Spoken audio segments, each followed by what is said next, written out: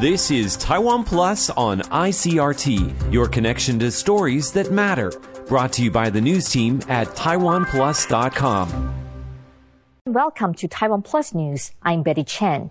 The first round of Taiwan's largest annual military games, the Hang-kuang exercises, kicked off on Monday. The exercises were first conducted in 1984 and are designed to prepare the armed forces for an attack from China. This year's War Games will take place in 2 stages. The first lasts for 5 days. It involves many of Taiwan's highest-ranking military officials taking part in a tabletop simulation of a Chinese invasion. The second stage, scheduled for July, will feature live fire drills conducted around the country. Taiwan's military has said that it plans to incorporate lessons from the war in Ukraine into this year's exercises. Taiwan's largest opposition party, the Kuomintang or KMT, is set to nominate legislator Jiang Wan-an as its candidate for Taipei mayor in November's local elections. That's according to party sources. 43-year-old Jiang is currently isolating after contracting COVID. It's thought he will formally announce his candidacy at the next major party meeting later this month. Jiang is the great-grandson of Chiang Kai-shek, the former president of the Republic of China, who led the Chinese nationalist retreat to Taiwan at the end of the Chinese Civil War in 1949. That legacy is a complicated one.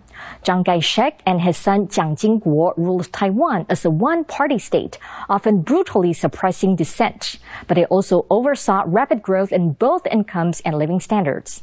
Taipei's mayoral election is viewed as a stepping stone to even higher office. Former Presidents Ma Ying-jeou and Chen Shui-bian both serve as mayor of Taipei before securing Taiwan's top job.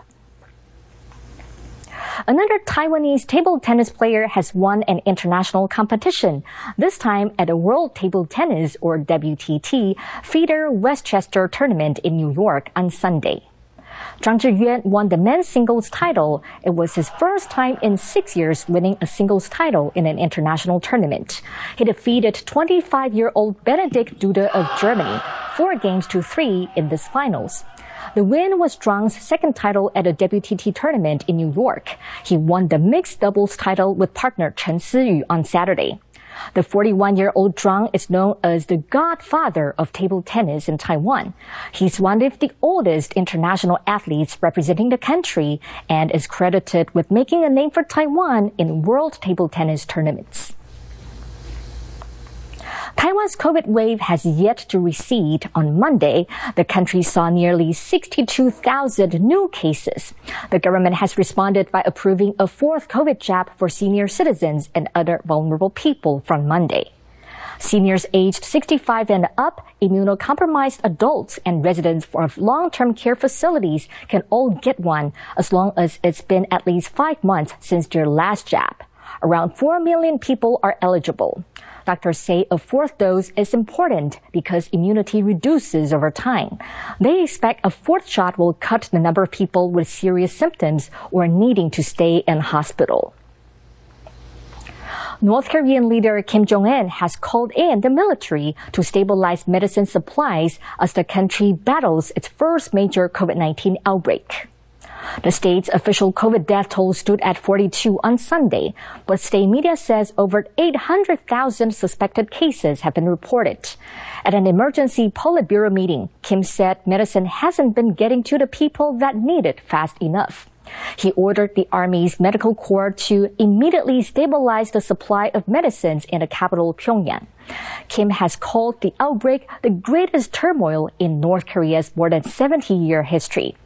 The country's population of 26 million is believed to be largely unvaccinated.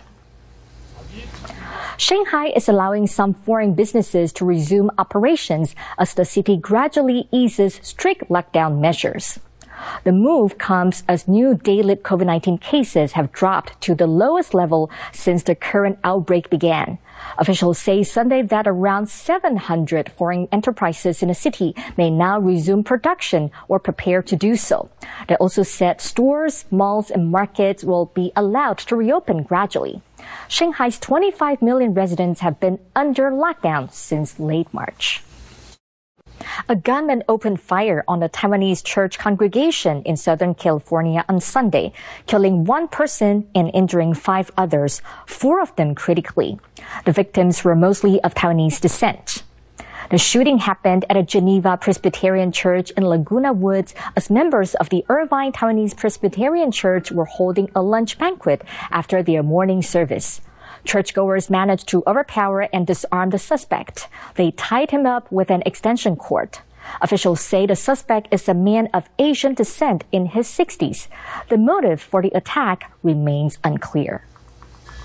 Obviously, motive is always the question, which determines the extent of involvement at the federal level, or whether federal or local prosecution is pursued. And at this time, we are working very hard to determine the motive. French President Emmanuel Macron formally began his second term in office this weekend. The 44-year-old won victory in last month's presidential polls over far-right leader Marine Le Pen. He was sworn in as president on May 7th. He has promised tax cuts, welfare reform, and a new emphasis on the environment in his next 5-year term, but his first challenge will be to tackle France's cost of living crisis. Reporter Rick Glauert spoke to Pierre Goulange, head of the Political Affairs, Press and Communications section of the French office in Taipei, about what to expect from Macron's foreign policies. Rick began by asking him what the second term will mean for Europe. So now France is actually the chair of the Council of the European Union.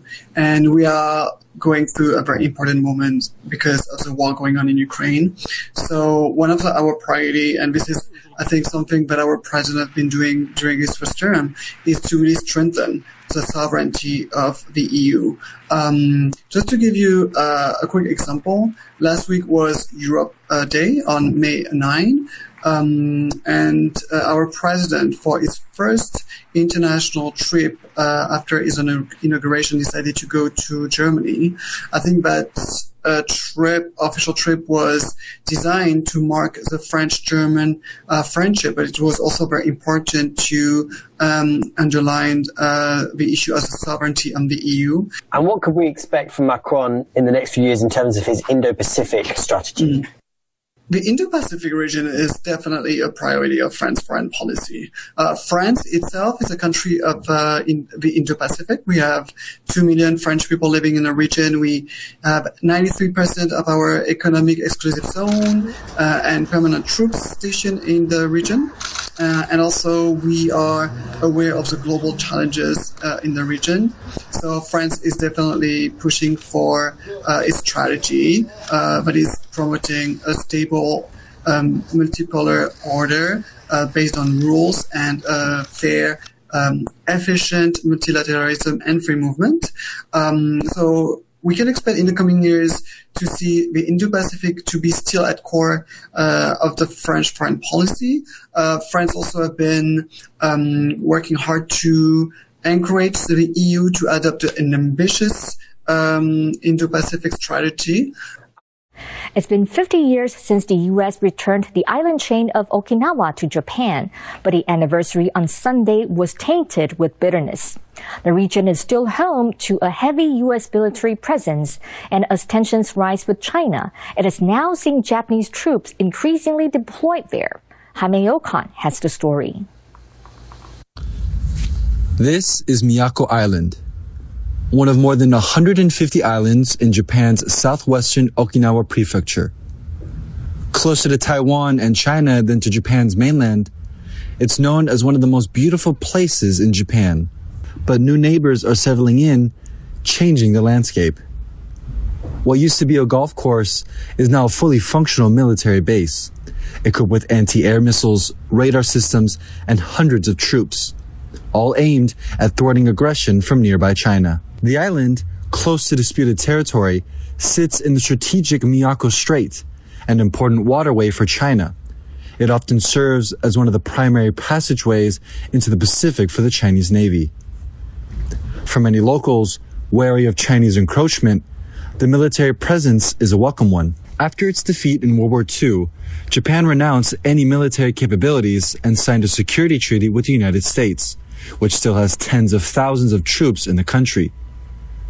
Across the waters from Miyako, Okinawa Island hosts the largest U.S. Air Force base in the Pacific, a contentious presence from the beginning.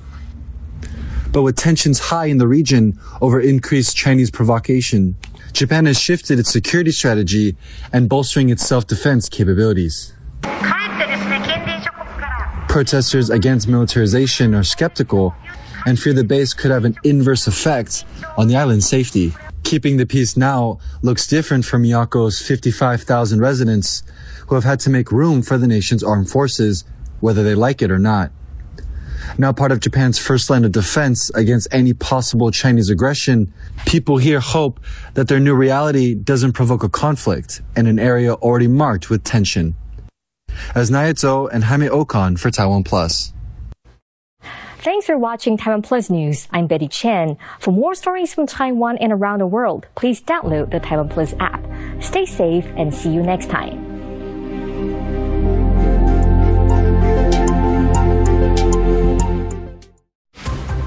Thanks for listening to Taiwan Plus on ICRT. For more great stories from Taiwan and around the world, visit taiwanplus.com.